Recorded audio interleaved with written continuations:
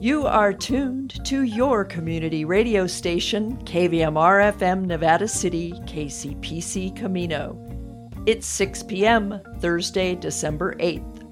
I'm Joyce Miller, and this is the KVMR Evening News.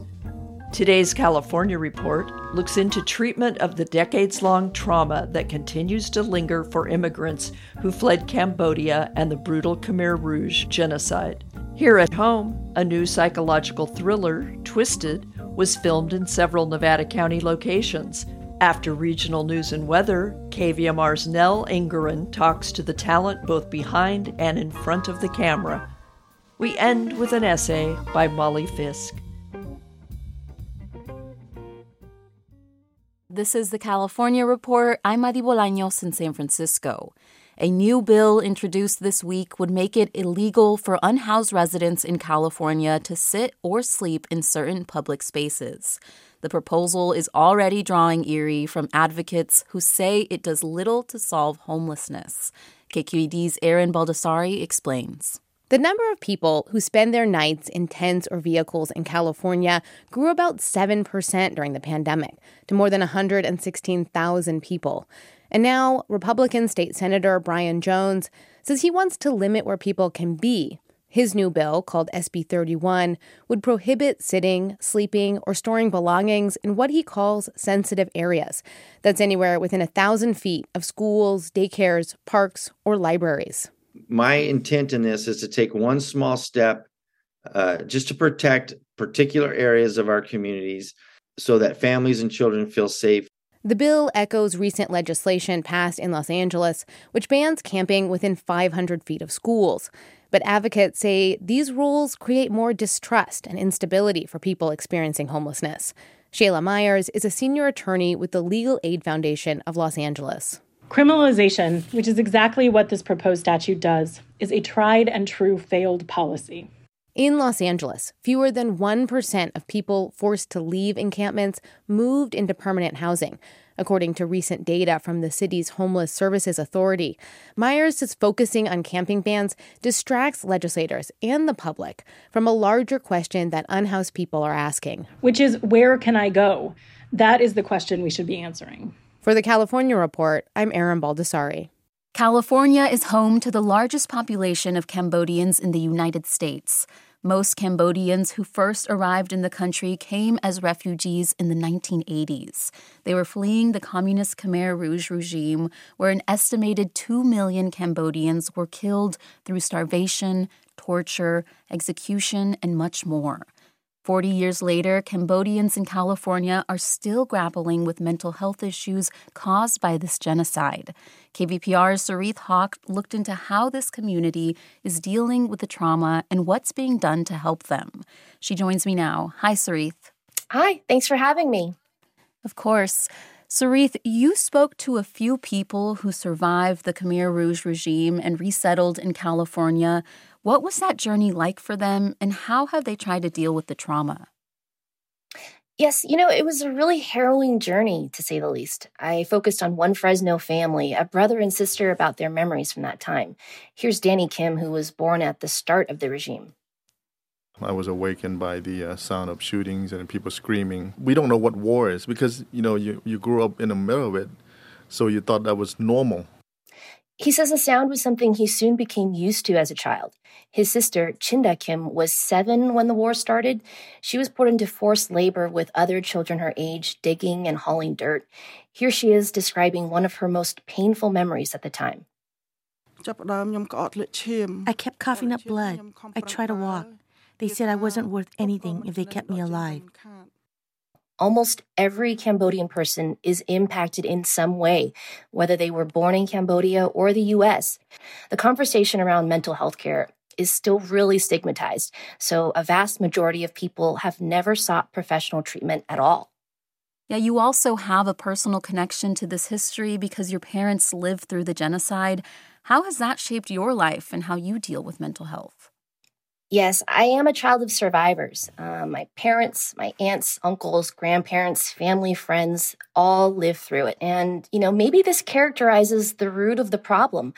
I never knew that getting mental health care to talk about this experience was something that was needed or even an option. And with your experience as an interpreter and through this reporting, what have you found are some of the biggest challenges that this community faces in getting help?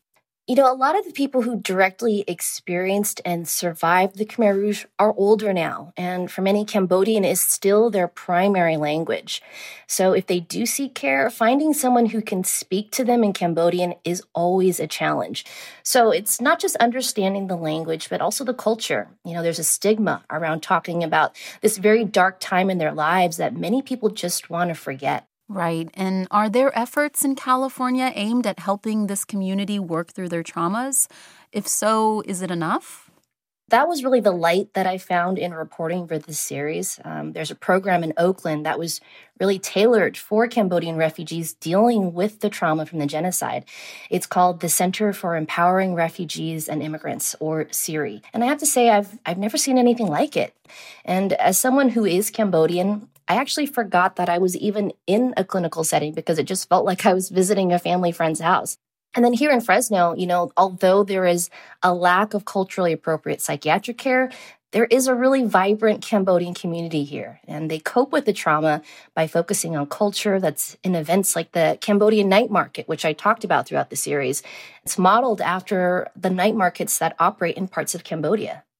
That was KVPR's Sarith Hawk. Her series on mental health in the Cambodian community was produced as a project for the USC Annenberg Center for Health Journalism's 2022 California Fellowship. You can find it at kvpr.org. The Interior Department finalized the sale of offshore wind leases along California's coast yesterday, with combined bids totaling more than $750 million. KQED's climate editor Kevin Stark reports. In more than 30 rounds over the course of 2 days, developers bid for 5 lease areas northwest of Morro Bay and off the coast of Humboldt. The highest bid was over $173 million. Stephanie McClellan is the executive director of the offshore wind nonprofit Turn Forward. She says the companies are well known in the fledgling offshore wind industry. California, West Coast offshore wind is off to the races. These are established players. The leases are in good hands. The feds estimate the floating turbines off California's coast could create thousands of new jobs and power more than 1.5 million homes. For the California Report, I'm Kevin Stark.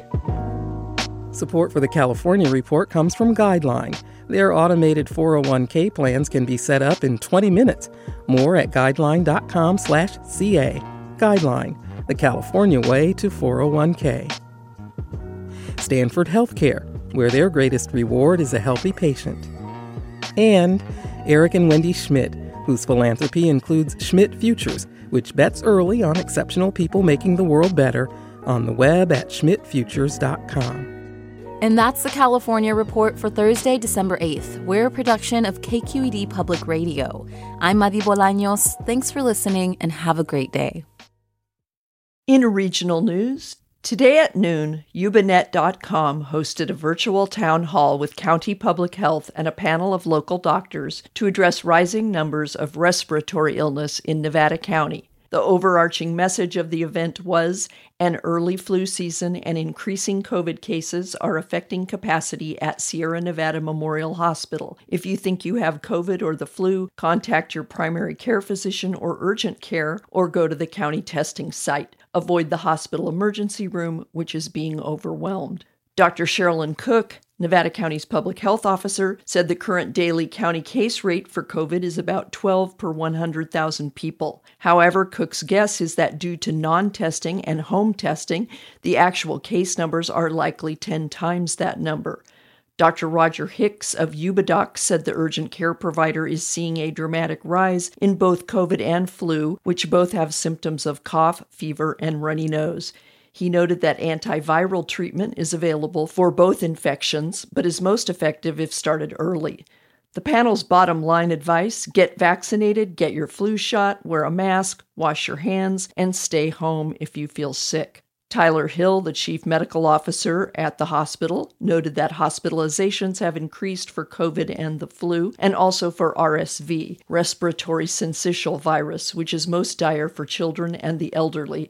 The county testing site on Colfax Avenue in Grass Valley is open from 9 a.m. to 5 p.m. Monday, Wednesday, and Friday. It tests for COVID and flu and prescribes the antiviral Paxlovid on site. Turning to the regional forecast from the National Weather Service, expect moderate mountain snow and valley and foothill rain through early Friday, followed by increasing rain and snow and nearly impossible mountain travel late Friday through the weekend. In Nevada City and Grass Valley this evening, expect showers with a low of 36 and winds of up to 24 miles per hour. New precipitation amounts of up to 3/4 of an inch are possible. Friday will be cloudy with a chance of showers and a high near 43. Friday night, expect showers, a low around 37, and wind with gusts as high as 26 miles per hour. In Truckee and Lake Tahoe tonight, snow showers are likely with a low of 19 and winds around 15 miles per hour, with gusts as high as 30 miles per hour. New snow accumulation of up to 3 inches is possible. Friday will bring scattered snow showers with a high near 31 and a low of 21. It will be breezy with wind gusts as high as 35 miles per hour. Tonight in Sacramento and Woodland, showers, a low of 41, and wind gusts as high as 22 miles per hour. Friday will be cloudy with a chance of showers and a high near 54. Friday night, showers are likely with a low in the mid-40s and winds of up to 13 miles per hour. You're listening to the evening news on KVMR.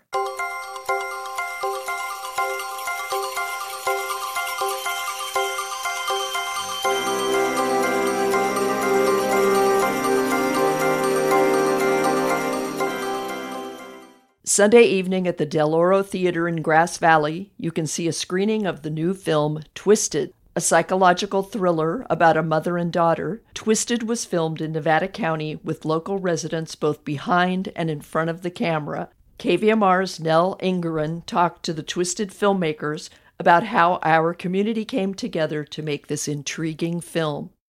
Today in the KVMR studios, we're talking with the key players in an exciting new film, a thriller called Twisted.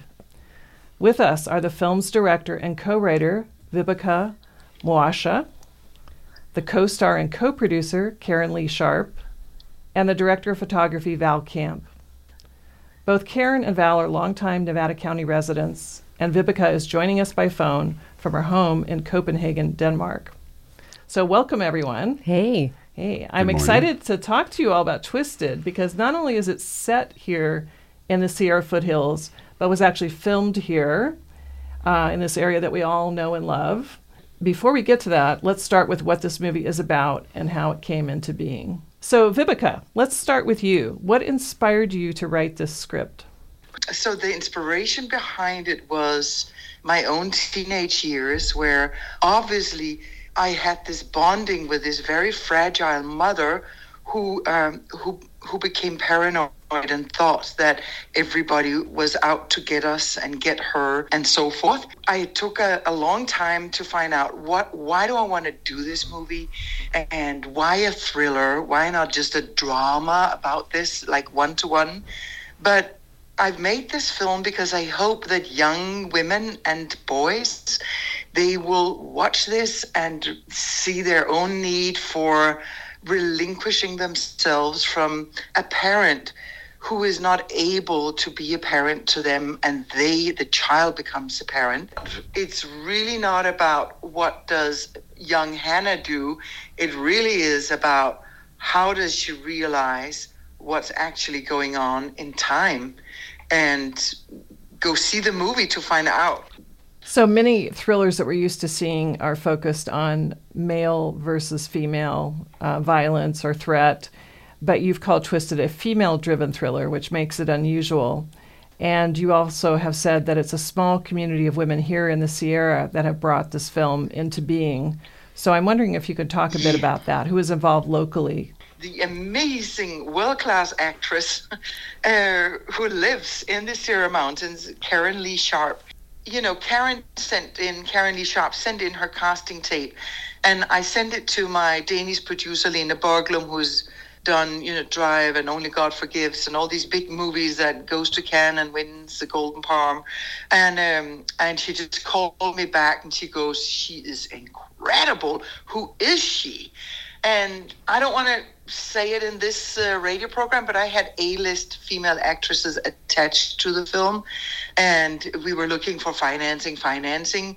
And my producer and I, we were like, listen, let's take the little money we have and go to the Sierra Mountains, because there is Karen Lee Sharp. And then in return, Karen was like, listen, I live up here. You should come here and you should check out our locations. They are truly amazing. Twisted has come about with, I think, about 15 women, and then Val Camp and his assistant. It really is a community project. It is really incredible.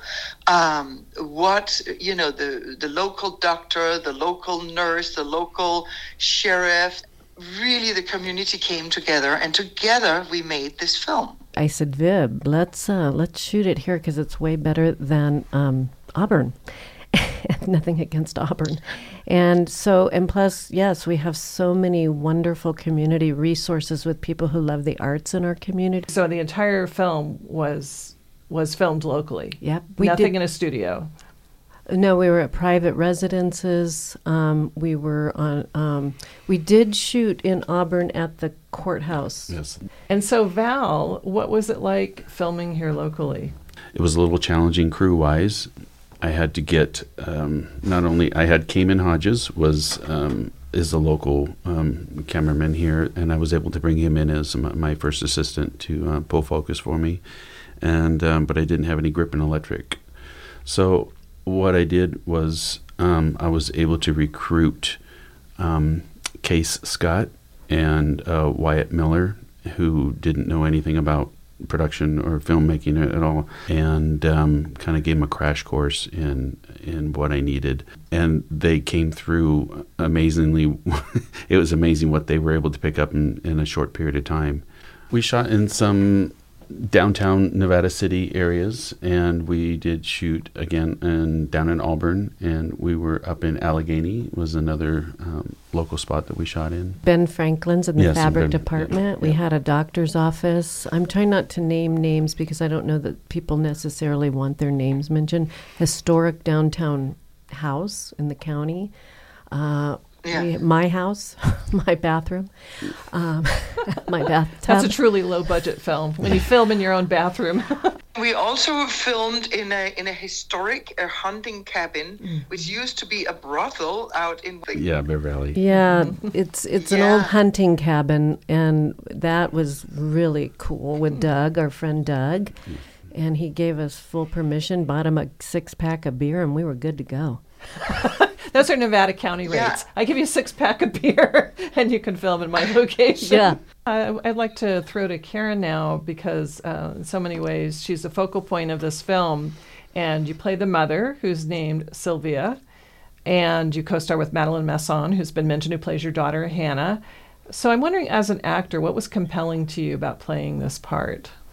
The people that watch this trailer and people who love psychological thrillers, and let's make the point, this is not a horror film, this is a psychological thriller. It's smart, and I have so many people who tell me I love this genre because this happens to be my genre. It's my genre too. It's my favorite. I love it because you have to think. It's uncomfortable, it's not fluffy, and it's layered, and you have to get in there and really sort of dissect it as you watch it. And how is it being received? What feedback have you gotten? We're waiting to see. So we have Amazon Prime, Tubi, iTunes, and a couple of others who will be streaming it on their platforms. And I believe you have a local event? Screening on December 11th at the Del Oro. We're dressing up, excited to launch it with about 350 people on that big screen in Grass Valley, December 11th at 7 p.m. We've been discussing the new film Twisted, a thriller, a psychological thriller, that is not only set here in the Sierra foothills, but was filmed here with great local support, both in front of and behind the camera. And I want to thank my guests, the film's director and co-writer, Vibeke Mwasha, the co-star and co-producer, Karen Lee Sharp, and the director of photography, Val Camp, the Picasso of the Sierra foothills. It's been great talking to all of you today. Thanks for being here at KVMR. Thanks for having us. To hear more about how members of our community helped to bring the film Twisted to life, go to the podcast section of the KVMR website to stream or download our full interview with the filmmakers. And now, Molly Fisk. Molly Fisk, Observations from a Working Poet.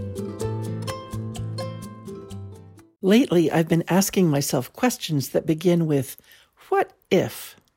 I just got tired of framing my thoughts to myself using the verb should, as in, you really should put the wet laundry that's been in the machine for 3 days into the dryer. Hearing should makes me react immediately with, no way, I'm busy, don't tell me what to do. Eventually I work around to doing whatever it is, but it might take some time, and meanwhile the wet laundry has molded.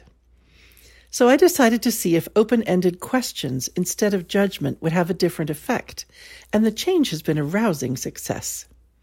Asking a question prompts my mind to ditch the attitude and come up with answers. What if you dried that 3-day-old wet laundry? Leads me to, well, let's see. It wouldn't mold, and I could wear my black pants tonight, and I like folding laundry, and so forth. My heart fills with possibility instead of resistance, and life rolls along much more smoothly. Some learned person once said that what you resist persists. Often when I hear this phrase, I'm so beguiled by how similar resist and persist sound that I ignore the larger meaning, a poet's type of distraction. But today I'm thinking about the meaning and looking at my resistances. They are numerous, but there is one at the top of the list that outweighs, you should pardon the phrase, all the rest, being fat. The way I resist being fat is to not accept it. I don't want to be fat, and I didn't used to be fat, and I don't want anyone to think I'm fat. I sashay around as if I'm not fat, and the whole production is a great big sham because whenever I look at myself in a mirror, I'm horrified at my size. What if, instead, I started to state the truth once in a while, just as an experiment? Here, I'll try it with you. I'm fat. Everyone who sees me knows that I'm fat. I didn't used to be fat, it's true, but I am now. No matter how beautifully I dress, how graceful my carriage, and how sweet my smile, no matter how good my poems are, I'm fat. F-A-T, fat. The first thing that pops into my mind is, so? That is not what I usually hear. I usually hear, you shouldn't be fat. It's not good to be fat. People won't like you if you're fat. Men won't be attracted to you. You'll die young. You clearly don't have any self-control. Fat is disgusting. You should be ashamed of yourself. Aha. You should be ashamed of yourself. You know what? That is a total crock. I may be fat, and I may be single, and I may earn less money than your average busboy. But one thing I am not is ashamed of myself. All I do all day long is try to be as kind and compassionate and productive and creative and truthful as I know how. These are not things to be ashamed of. These are things to celebrate. If what we resist persists, then it figures that what we accept dissipates, right? I'll let you know if I lose any weight now that I'm fat.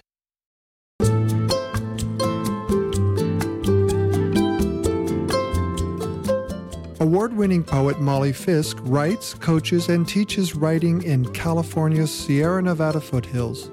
You can reach her at mollyfisk.com. This program is produced at the studios of KVMR-FM, Nevada City, California.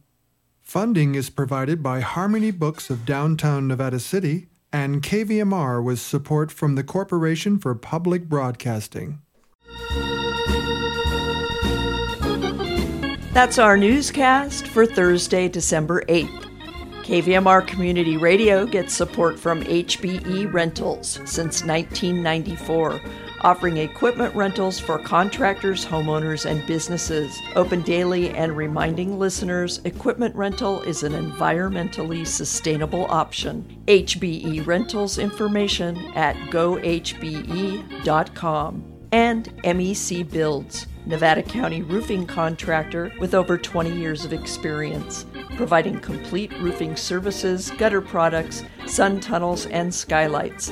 The showroom is at 316 Colfax Avenue in Grass Valley. mecbuilds.com. This is Joyce Miller signing off. Join us Friday evening for another edition of the KVMR Evening News.